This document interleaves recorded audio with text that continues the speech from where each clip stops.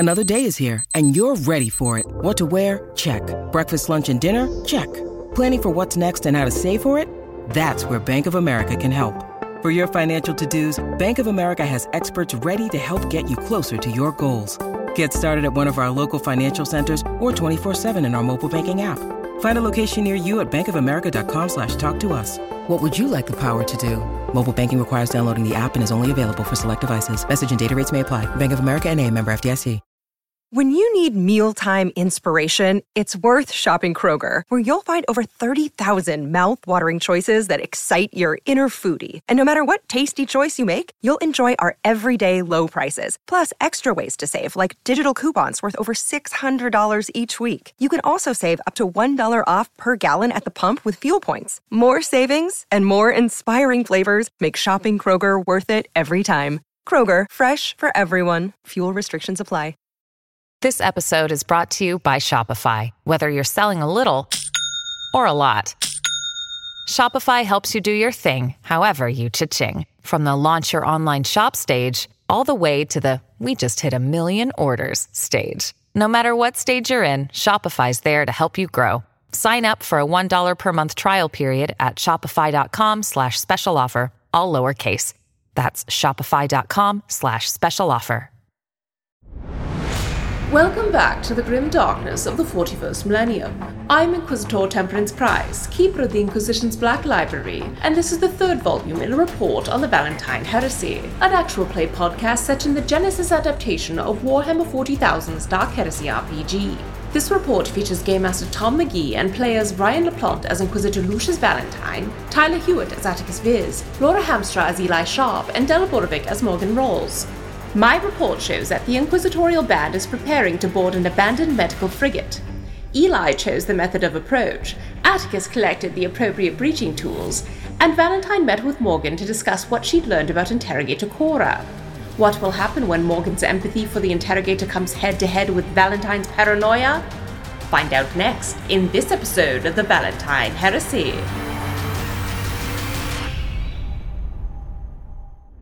Never challenge an inquisitor when there's death on the line. Old inquisitorial proverb. Morgan, you are lying to the inquisitor's face about Interrogator Cora and what you've observed of her, and more importantly, the empathy you're starting to feel for her as a shadow of the life you once led. Valentine, you are trying to determine whether or not Morgan Rawls is a reliable member of your party and what's to be done about a problem like Cora. You both put together your pools last episode. You have rolled. Let's hear the results. I'll go first because it's probably not enough. 1 success, 1 advantage. Oof. 3 successes and 2 advantage. Fuck me. No so getting around that. Valentine, you see right through it.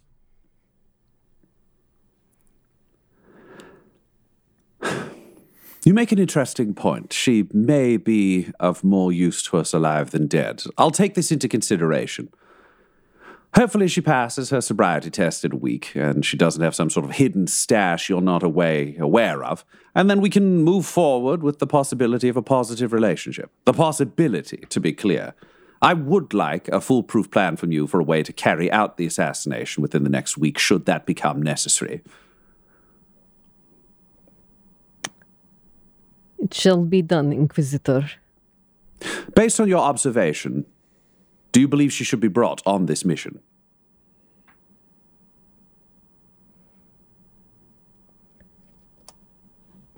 I think that she is not doing any good to anyone lingering in her room. Considering she is an inquisitorial agent, I think that doing something would probably be better than what she has been doing. I'll second her to you. We don't have any more maglock boots, but the two of you can act as forward scouts moving through the ship. If that is what you wish me to do, I do not know how good she is at sneaking, but... That is what I wish you to do. So do it. Maybe you can teach her something. It's a good moment for everyone. Also, it's theoretically close to zero gravity and minimal atmosphere. You won't be able to make that much noise to begin with. That is true. All right, Inquisitor. Shall we be on our way then? Absolutely. I'm just going to check a few notes. She will let herself out. She's going to go get Cora now. Great. Freaking great. And he's just going to close the door and take a moment to himself and just say, tremendously disappointing. But hey, you always send me some bonuses I don't expect, don't you, big guy? And he's just going to cheer himself up knowing that the Emperor sent him this problem and then go off to join the boarding party. All right. Atticus, you got the torch that you need for the breach, but you had to get it from Kotov's lab. You can see he's tooled it up a bit, which again is annoying to you. But he is also tooling up to come on the mission. Is there anything in particular you're looking for or wanting to do, kind of when you have this moment alone with Kotov before you go join the main group? Other than like Squish has had like a grape, which I know is like always front of mind for you, but not something you're currently able to do. No, just silently appraising his every move and weighing whether it is heretical or not. Cool. It doesn't seem to be, other than the fact that he's got Xenos tech that he's, bringing along. Heretical enough for me. If he's bringing Xenos technology along? Hey, he's bringing his best stuff. So he's, he's not purely carrying Imperium stuff. It's similar to the helmet that he uses for the brain scans. It's just like he's slapped together. He's got like an Auspex that's like got some weird Tau shit sticking out of it. It's just augmented stuff with bits and bobs. All right. He literally looks like a classic Games Workshop. I bought a bunch of sprues at a sale and just cut little bits off and glued them wherever I wanted kind of thing. I mean, Atticus will definitely report that to Valentine ahead of this mission. Say, he'll like, once Kotov is ready to leave, he will also leave and just briefly try to reach the Inquisitor privately. I think you'd probably find Valentine in the hallway on the way there, kind of thing. Sir Kotov is bringing blasphemous equipment along on this mission. Mm-hmm. Well, do you think it's appropriate, to desecrate the hulls of a mighty Imperial vessel such as that one out there with, whatever that muck is he's carting about?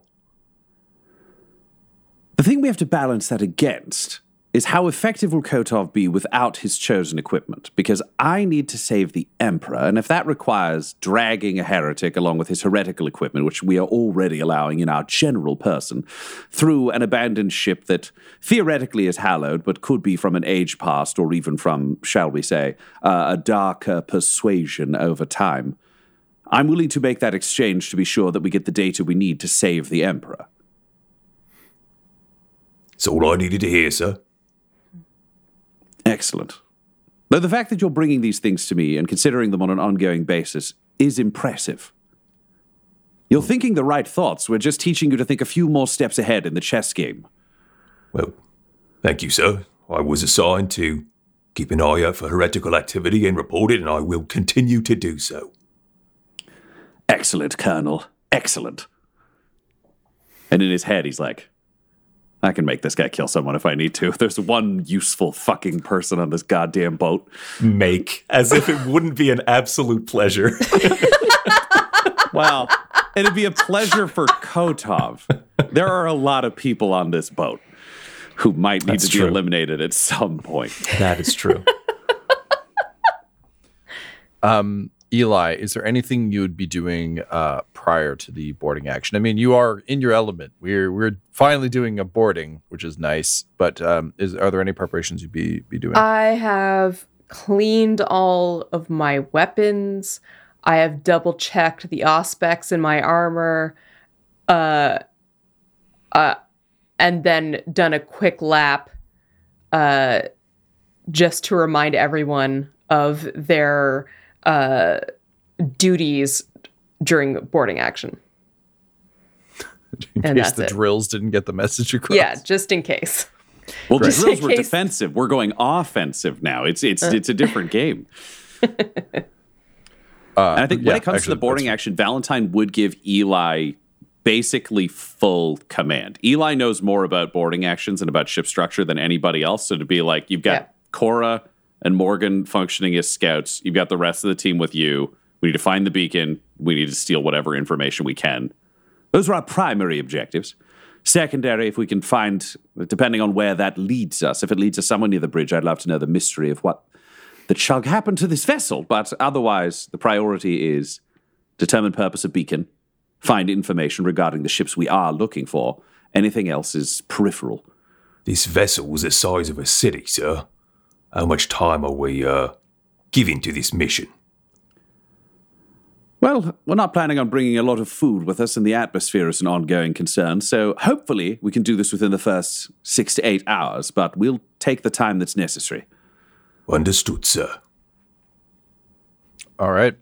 So with that, you are prepared. You're kind of brought to the I guess it would probably be the cargo bay, which is where you kind of initially entered the ship. That would also have one of these sort of like umbilicals that could likely stick to something if it needed to get the breach action you need. With Father Marcellus at his side, Grimly maneuvers the Marnie's song kind of along the side of the ship. I think at this point he's probably got a searchlight on in order to kind of get a sense of what we're looking at. And again, you can see the odd shape of this old ship. You can see written in Gothic kind of across the bridge over the main sort of viewport the name of the ship, Mercy for the Pure, which has like the Medicae sigil, an older version of the Medicae sigil, kind of. How much older? Not that much older. Like it's the kind of thing where it's, you know, a couple logo redesigns old, not like this. Basically, this isn't Golden Age. Like it's not so old that it's like, oh, holy shit. Gotcha. But it's old enough that you're like, oh, okay, but it's not like out of memory old. Gotcha. The light dances across the main viewport of the bridge, casting shadows. You see no movement. Obviously, it's something that everyone is very acutely looking for on the bridge. Coming out alongside, you can basically see that there are two wings, building wings attached to the side of the ship that you're coming around on. You can think of these as kind of large, rectangular, two-story building structures. So you would imagine probably 2 floors, but like the wing you would expect to find in a hospital for various things. So there are 2 of these 2-story structures connected by a large, sort of massive, think like a walkway bridge type situation that you'd see kind of between 2 buildings over a road, but built into it and built permanent. It doesn't have like windows and stuff. It's built to allow traffic between them. Basically, a small hallway. And from that, there's one that connects it to the main ship, and then there's one connecting the two wings to each other. And then finally, there's the crash pad, which is a small drop-off space. It's a little platform that looks like it can retract, kind of swing down under the wing it's attached to. It does seem to have a kind of dome that can quickly be popped up over it. However, that seems to be kind of shattered and like it's down, but there's a like it's clearly broken long ago and is open to the elements. So it's one of those weird things where the rib cage of it is still over top of the pad, but there's nothing to give you the atmosphere you need. So Grimly brings the ship down onto the crash pad.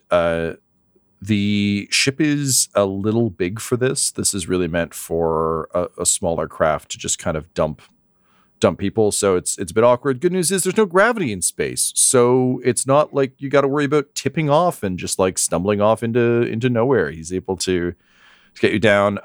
He extends the umbilical and basically just comes over the Vox and says, all right, this is as close as I can get you. It's up to you all now. Best of luck, Inquisitor. And then you just hear the cock of a shotgun. He's like, we'll be waiting for you. Not going anywhere. Just waiting for you whenever you're done. Emperor speed.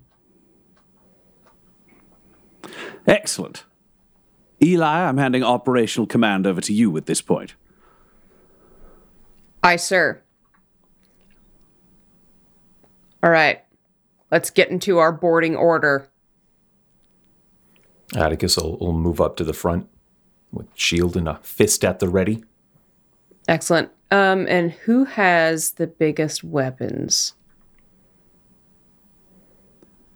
Who else coming? Is it just... So it's Eli, we've got Atticus, we've got Morgan, we've got Interrogator Cora, and then pulling up the rear, at least of this first thing, would probably be Gideon Kotov and Valentine. Okay. Mm-hmm. All right, Atticus, you'll be opening an entryway into this, and Morgan, you and I will be covering that hole. If anything comes out, it's getting blasted immediately. Aye, Eli. Morgan has a sniper rifle. And I think Cora is likely over your shoulder, Morgan, with her pistol drawn, and it's very much one of those like, if the sniper misses the thing running at us, then I shoot it in the face a bunch. She's silent, determined. You get the sense that Valentine, at least for you, like the training is starting to come through on her, which is just like, oh yeah, she knows her shit, and more importantly, knows how to stay out of the way. Like she picked the right place without being told, and it's just kind of there. Gideon Kotov, despite all of his wackiness, is making himself scarce. You can see from like his clicking mechanical fingers that every so often he's almost gold blooming something in, and then thinking better of it, realizing just how dire this situation is. So you hear the occasional like from behind you, but otherwise he's keeping it together, just popping his lenses back in. Perfect. From time to time. Valentine is just shadowing Kotov because he's the person who's like the brain of this operation. They need him to get to the data terminal and then theoretically get back with whatever. He's also not the most trustworthy member of the party. So yeah, Valentine is like refractor field on, bolt pistol in one hand, power sword in the other, but sticking by Kotov at the back of the group. All right, sir. Atticus, Rawls, Cora, and I will be securing the pathway back to our ship as we move forward. Every single room is either blocked or cleared. Understood? Understood. Affirmative. All right. Okay. Commencing breach.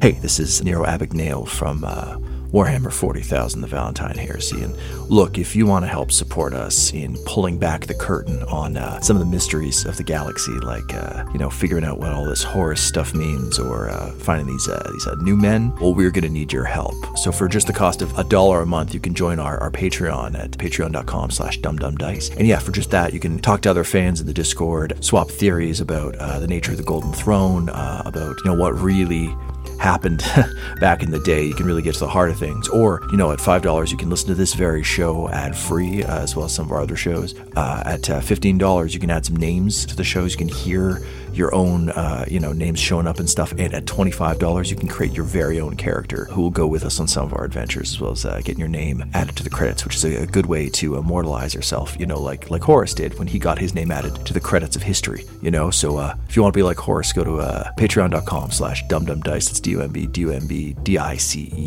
And, we'll figure this out together.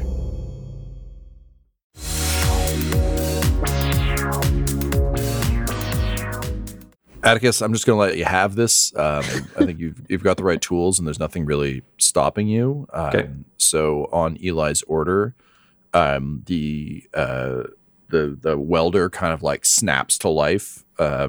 Reflected sparks blasting off it, kind of reflected in your glasses as you cut a hole. There's a slight drop in pressure when you do breach the door, just as things stabilize. A good way to think of this is kind of like breathing mountain air, where you've got your breathers on anyway, but there's a bit of that floaty sense where fabric isn't as heavily draped on you, but you're able to walk without much difficulty. It's a little strange, but it's not. It's gravity's just off a little bit for you. Okay. You weld open the door enough that you can kind of like force it with your arm, and you're immediately door opens and you find yourselves in a what's clearly kind of a triage space. So there are a number of lifts. You can think of this almost as if you've ever been in one of those buildings that has a sort of an atrium in the center of it. So there are kind of individual triage stalls set up kind of along the walls on both floors. There are also a number of almost like not cargo elevators, that's probably the wrong term, almost like a dumbwaiter. Like they're very simple elevators just to get you from this floor down. So basically, as people run in with stretchers, they can just kind of get shunted off to wherever they need to go. Below you, because it's not a hugely wide walkway, it's probably about 2 meters wide, or roughly, I don't know, we'll say 10, 12 feet. No, it's wrong. 10 feet? 10 feet. Wide enough to run 2 stretchers very easily, back and forth. You can see down below, there's more space for kind of like, if you need to lay a bunch of people out, that's where you can do it. Up here, there's more kind of like, send them to the sides, figure out their shit, and then we can move them through.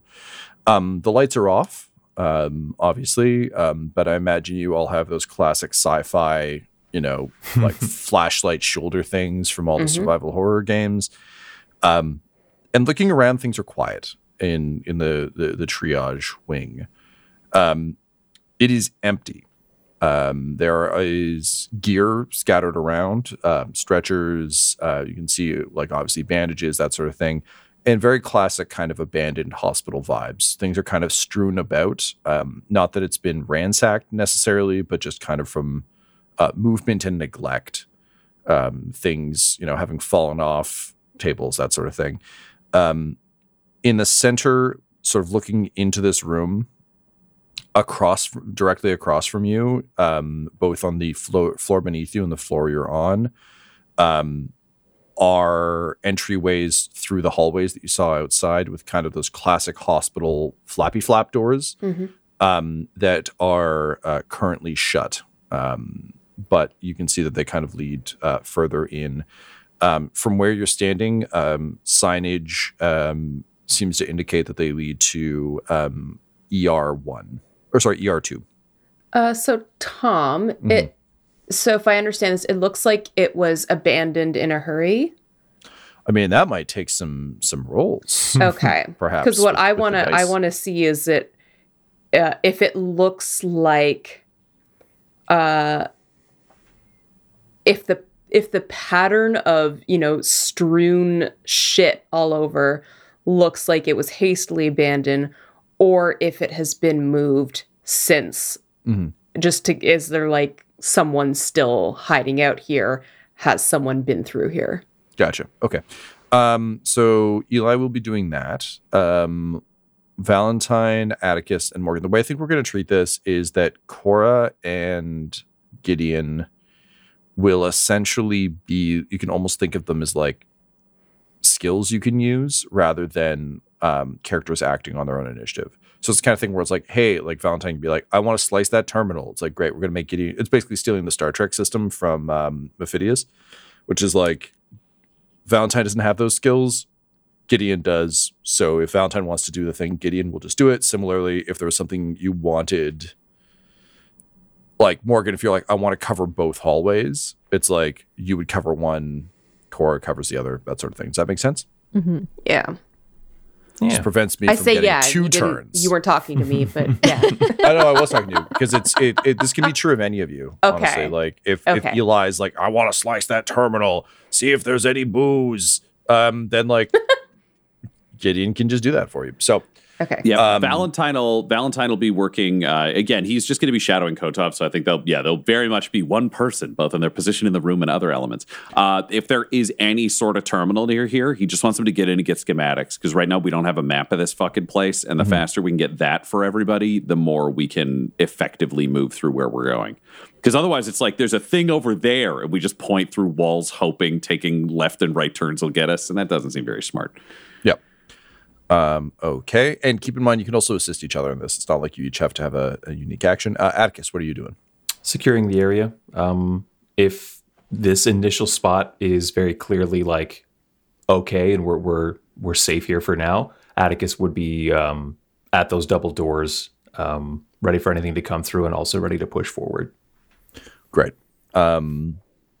So the double doors are they do seem to be powered, so they are inactive. Like if you were to just kind of push slightly against them, they don't move. That said, it's not like they're sealed shut. They are just things with power that are currently not powered. And unfortunately, the 40K idioms are like heavy metal everywhere, so they're just like thick, heavy doors. Yeah.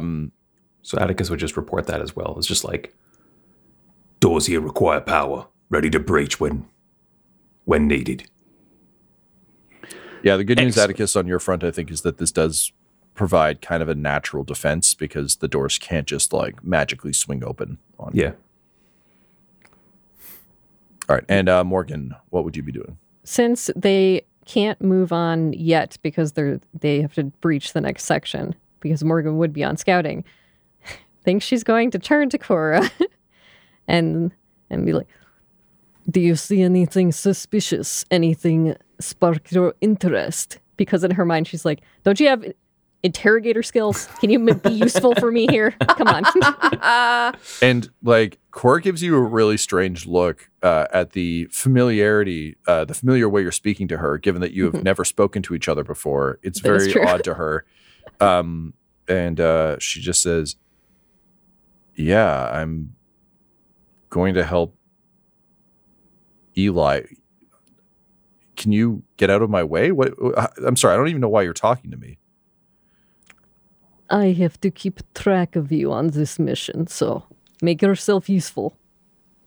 Great. Yeah. And she just like walks away muttering in like very, very offensive hive slang that you probably don't know.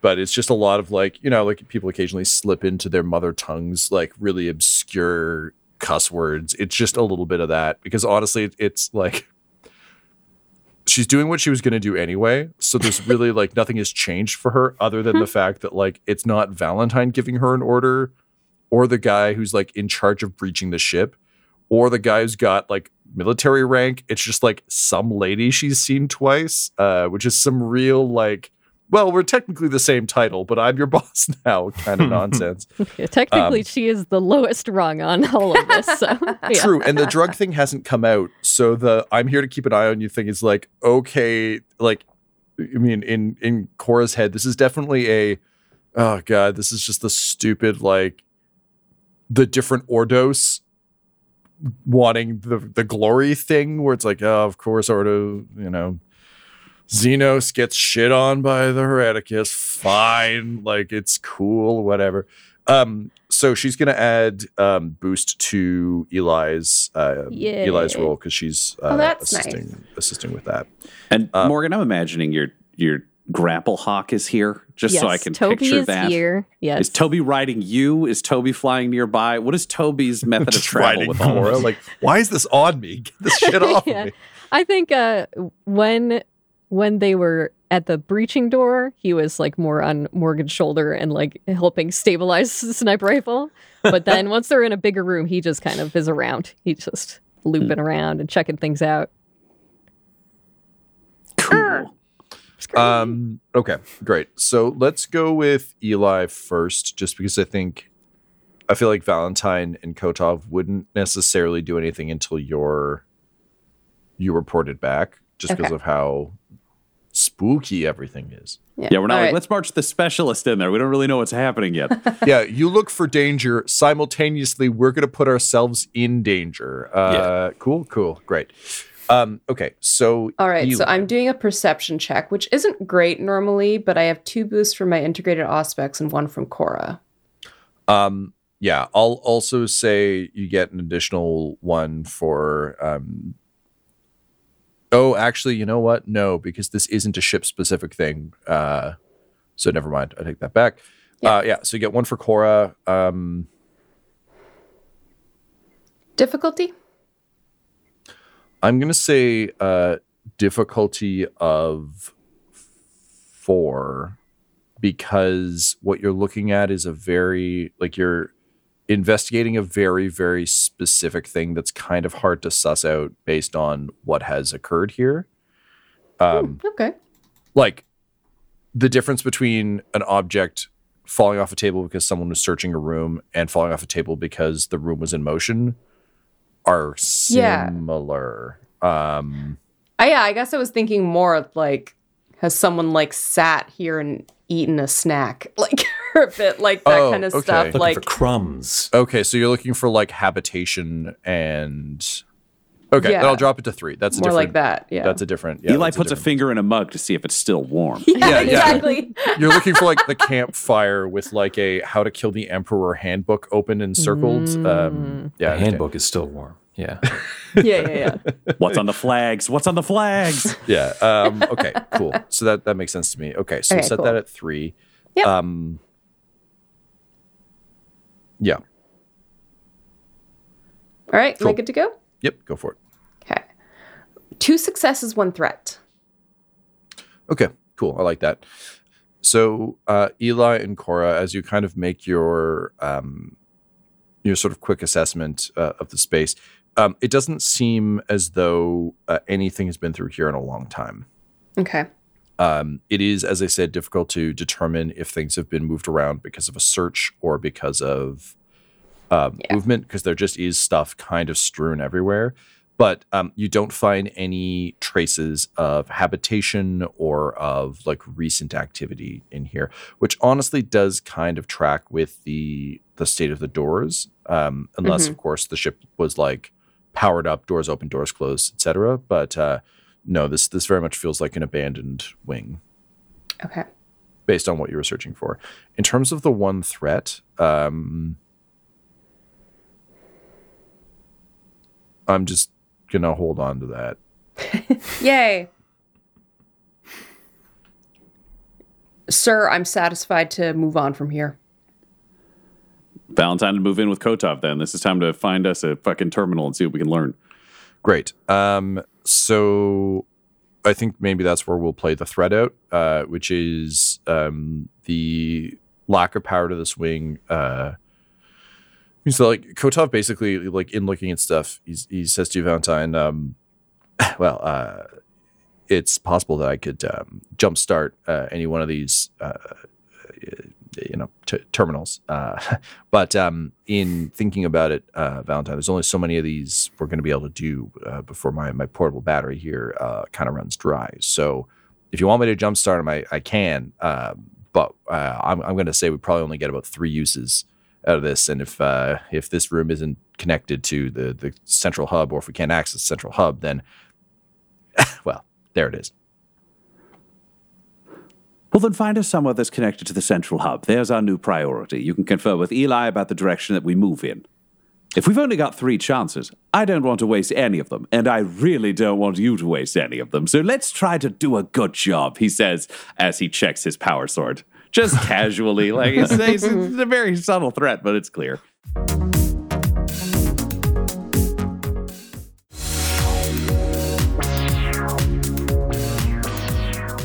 Both eyes fall out. Just sticks them back in. Says, of course. You know, the bridge would do the job pretty well. Engineering, bridge, either of those should be good. Are either of those closer to our beacon, if you were to estimate? And he shrugs. Unfortunately, the beacon is somewhere on this ship. There was no indication from outside as to where. Sir, the beacon is most likely located on a bridge, if there's anything standard about this ship. Well then, to the bridge, friends. All right. So Atticus, I assume everyone groups up on the man himself. Same deal. Yep. Oh yeah. Cutter, and then give it a little pop with the power fist. Great. So these doors are much easier to get through because they're not like vacuum sealed against the elements. You do get the sense that they could be if needed, just in terms of standard kind of like sealing breaches. But you're able to get them open. Immediately there's like a hiss. The air around you almost undulates a bit as it gets pulled through. You can see in this room that there's less atmosphere. Things are floating a little bit, and this is also a 2-story room.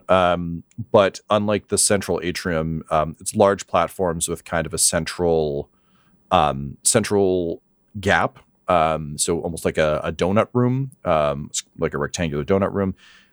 In the gap, you can see again 2 of these quick elevators, as well as what almost looks like one of those like pneumatic tube systems for passing normally notes, in this case medical equipment, up and down rather quickly. But it's very clearly an ER. So you can see a lot of slabs that are installed. Eli, of course, to specifications. They're bolted in so they don't just like drift around. There is you see a number of kind of like old brownish discolorations on the various slabs. The room is definitely not clean, and certainly not sterile. There are no bodies to be found, but you can certainly see restraint harnesses and all manner of like, unpleasant 40K medical gear, servo arms and things bolted into the walls with saws and such. That said, it is a little bit sparse. There seem to be some bits missing from these.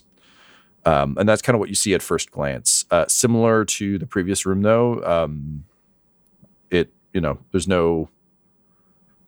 you don't see or hear any movement in here aside from air escaping out across from you, there are still 2 more of these of these like flippy floppy doors that are closed, that would lead, based on your understanding of the geography of the ship, into the body of the ship. However, to your right, there is a domed door, so kind of like an arched door, with a much more industrial kind of sliding door situation with like the Adeptus Mechanicus face in the center of it. So one of those doors with like the little cutout puzzle piece thing that looks super cool in sci-fi and fantasy. And it is open a crack. And beyond it, you can see air just kind of hissing through it. It's not enough to like drain the atmosphere of the room. It's like a small puncture that's just very slowly leaking atmosphere. Based on your understanding of the geography, this would lead out to landing platform number 2. So if people were being delivered en masse, this is how they would get to the ER. So that's the one further back in the ship. Yes. So that's the landing platform that's like midship. Yep. Exposed to space. Okay. So Tom, did we have artificial gravity in the air, or were we just like we're totally gravityless? No, you have gravity. This room is just there's less atmosphere in this room from the cracks, so things are just a little floaty because sci-fi. That does. Sorry, just because like air you pressure get the physics person here, Tom. Wouldn't have anything to do with gravity. Well, let me tell you. So we're in the grim darkness of the future where there's only war and skulls can fly around and deliver you information. So what I'm telling you is you have gravity. You can walk around. Things are a little bit floaty because cool sci-fi imagery. Any questions? No, I just wanted to understand. I understand. And I'm just telling you, I only think in cool visuals. And unfortunately, I grew up watching Star Wars. So like physics and space is World War II fighters for me with banking and fire. So if it helps, there is artificial gravity. It's a subsystem that's powered by something somewhere that's low level. So there's gravity. The air is a little fucky. Gotcha. Okay. Thank you. Cool. Valentine at this point he's expecting to have to go through like, ships at 40K could be kilometers long. So this could be like a long fucking walk, which means every room is equally important, which also means every room is not that important until they get to the bridge in terms of that. So he is the Schola Progenium trained former commissar turned inquisitor. His head is on a fucking swivel. He's at the back of the group. He's got his auspex out. He is just watching for any sign of anything hostile coming towards them. Because realistically, they'll solve the mystery of this ship so much easier when they just open up a computer on the bridge. Right now, it's just solving the mystery of is something going to try to fucking kill us in this or the next room. Because he's also aware that you can't clear half a ship behind you. There's no way. Like, we're just constantly in danger. So he's that guy at the back who's just like watching where we're going, trusting everyone else to look forwards while watching the back and just run in the auspex until we get somewhere where we can hack something. Great. Yeah. So, no, there's nothing in here. Nothing's rushing you. You're not getting the little alien pings. So you're good on that front. Was there an additional piece to that, Ryan, or was it just like? The auspex gives him additional stuff for perception. So if there's stuff that could be picked up, theoretically, he could learn things from the scene as he's moving. Like it's not just a motion detector. It just gives him a bonus 2 boost to any time he does perception. Did you want to examine this room at all, or do you want to move through it? To your point, these ships are rather large. So Valentine wants to get to the bridge. He doesn't give a shit about any of these individual rooms. Eli, you're in charge of the party. Is there anything you'd want to investigate in here?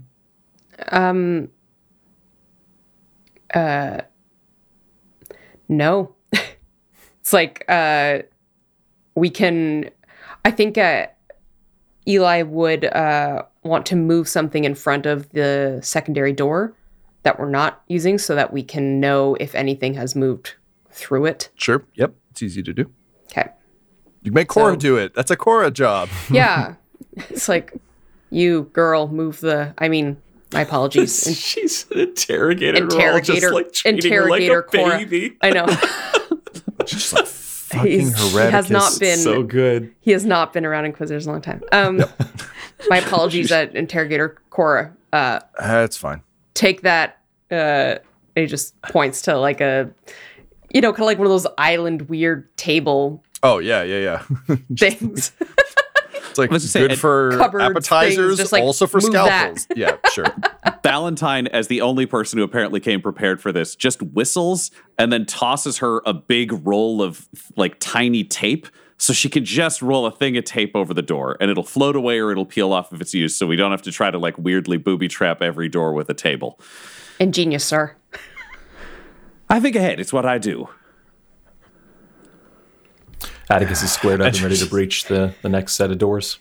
Great. So she puts the tape trap on that door and joins you. You breach the next door into the body of the ship. And as this door opens, it opens up into a massive open atrium. So a huge portion of the center of the ship is consumed by this massive sort of 2-story space. The walkway you're on has 2 curved staircases leading down, and you can see that the walkway on the other side has similar features. And below you, improbably, is an overgrown and dead garden, in the center of which is a large, very dry fountain. And you can see all manner of kind of those Victorian-style wrought iron benches around, and almost like, small hedge maze type things. There's a labyrinth carved into the ground in sort of a large flat circle. And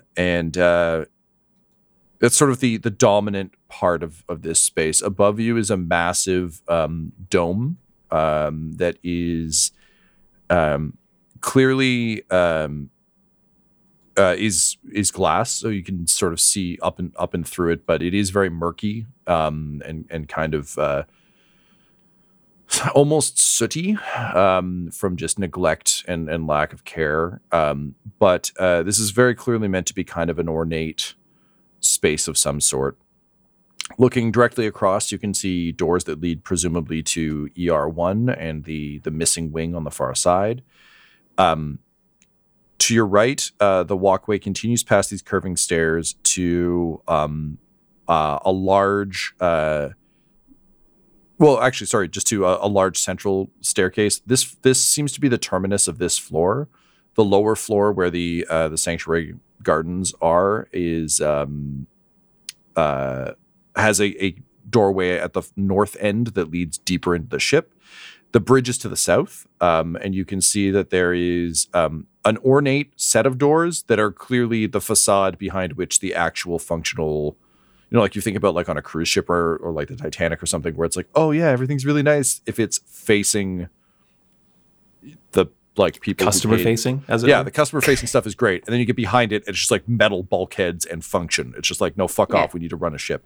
So Eli, for you, this is very much like, okay, yeah, cool, you built a thing in front of the thing, but basically the 2-story piece has kind of come to an end for now. So essentially, to your right, you can go deeper into the ship on the bottom floor. To your left, there's an entryway to the bridge, and across from you is the mirrored wing to the one you just came from. And I will say there are, similar to hospitals in real life, there are like ornate panels set into the walls with, arrows pointing to where various things. So is the bridge like right behind this door? So to the left, so like looking into the big kind of garden space. Yeah. To your left, if you follow that wall, there's like a big ornate set of like wooden double doors beyond which the bridge lies. Okay. But presumably there's like a real door somewhere behind. There's probably like a little hallway and then an actual real people door. So Eli will say, sir, in the interest of time, I suggest we go straight to the bridge, clear it out, and Atticus, Cora, and I can keep watch at the other entrances to this area to make sure no one is coming up behind us. Agreed.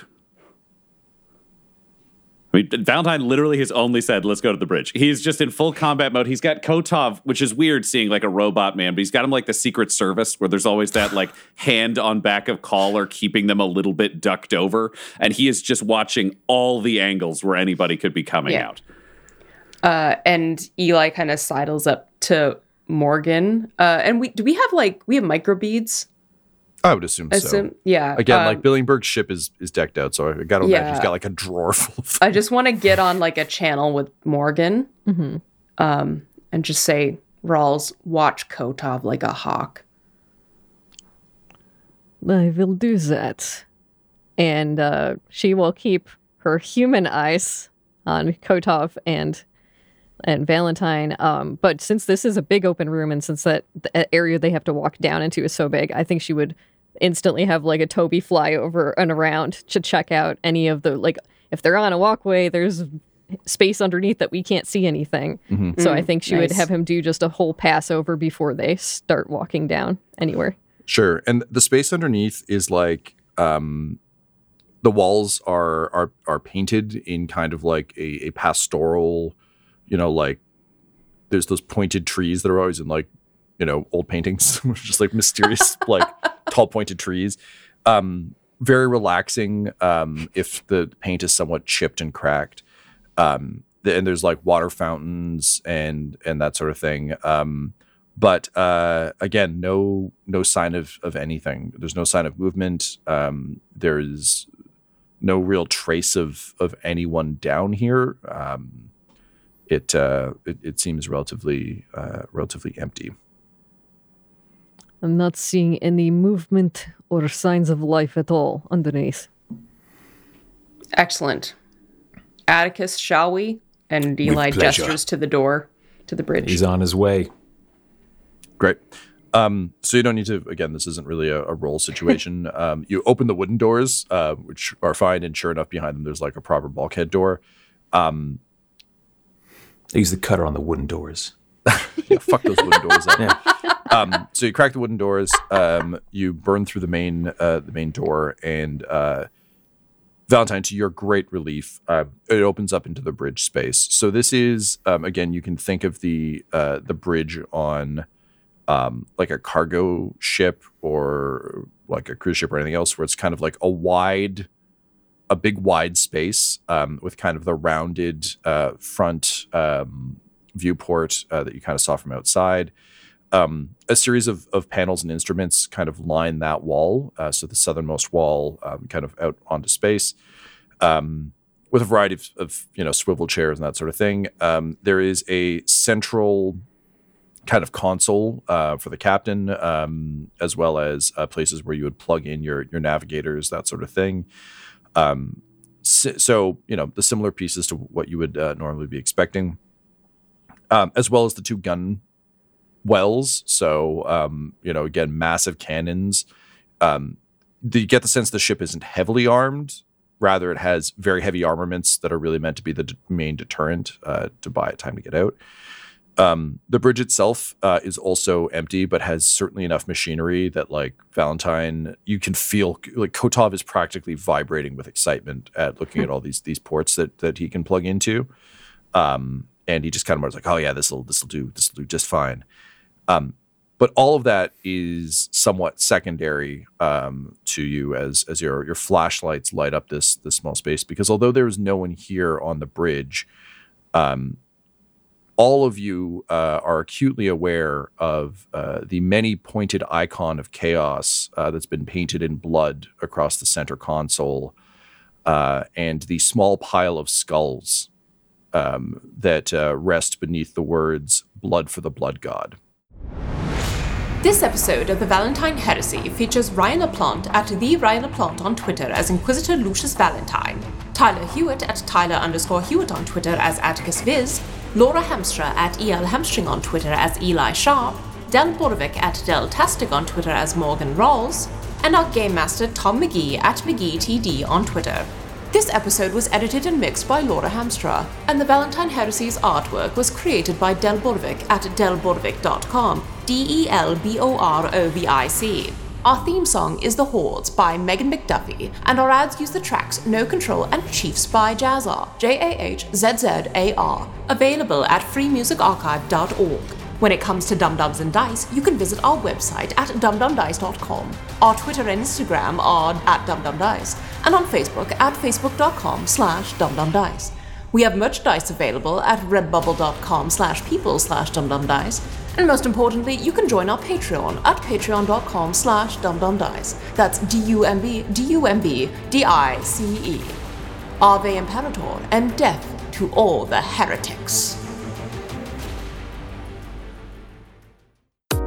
Dum-Dums and Dice has to give a special thank you to the supreme beings of our Patreon at this time. The Half-Blind Prophet, Christopher Little, Sue One, George Dolby, Richard Cranium, Gavin and Abby McDonald, Logan, Fire Unfriendly, Grandma Likes D&D, Alan, Stabby Stranger, Glitch Trick, Roman Brown, Spot Allen, Flynn1138, Alarain Okapi, OMG, it's Big Nick, D&D and Things, Norma Byers, Schrodinger's Pepper, Guy Edwards, Flea Unit, Madre de Gatos, Lady Maiden, Melissa Rain, and Jill and Noel LaPlante. If you want your name to be added to this list, you can join our Patreon too at patreon.com/dumdumdice. Thanks to them, and a little bit of thanks to you.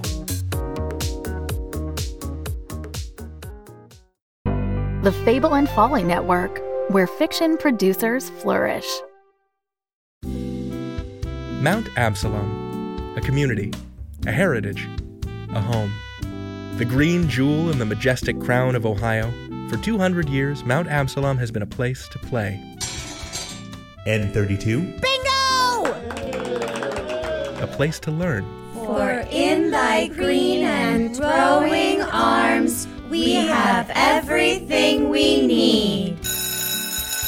All right, now let's get out our math homework. A place to work. Here at the Solari Bottling Works, we produce over 2,000 bottles of celery soda every day. A place to raise a family. It's a girl. It's a place of history. And here we have the barrel of whiskey that Confederate soldiers stole from Mount Absalom patriot Amelia Pleasance during Morgan's raid. And of course, a place of celery. 201st Celery Festival, I dub thee Open! Mount Absalom is the perfect place for making memories. For making memories. For making memories. For making memories. For making memories.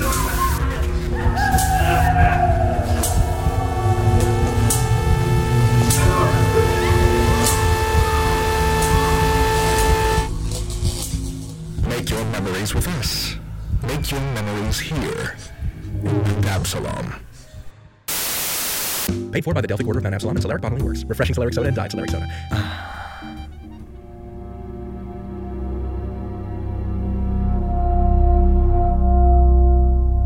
Unwell, a Midwestern Gothic mystery. Learn more at unwellpodcast.com.